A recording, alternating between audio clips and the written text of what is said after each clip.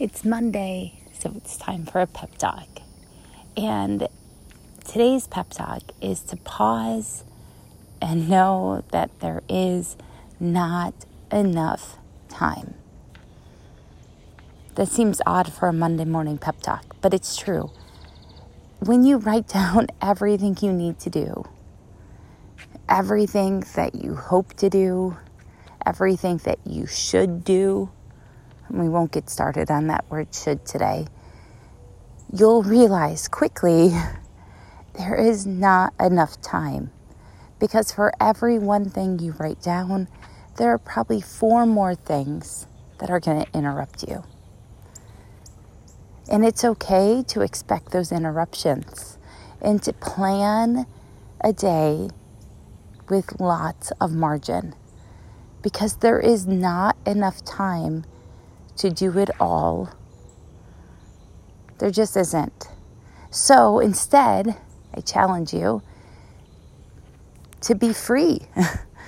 If you know there's not enough time to do it all, then you actually get to make choices here. And you're in charge. So if there's not enough time to do it all, what are the things that matter most? I call that the big rocks of your life, based on a viral video of a professor filling up an empty jar. And he puts the big rocks in first, and then the sand and some pebbles. And eventually all this stuff that was on his desk magically fits in the jar. But if you put it in a different order, if you put the sand in first and the pebbles and save the big rocks for last, and then add water to it all, none of it will fit. It will overflow and things will be left over. So today's pep talk is to have the freedom to realize that there's not enough time to do everything. There's enough time to do the really important things, but only you get to decide what those really important things are. For me, the really important things are people that have names. So, cheers to Monday. Know that there's just not enough time. And you get to choose.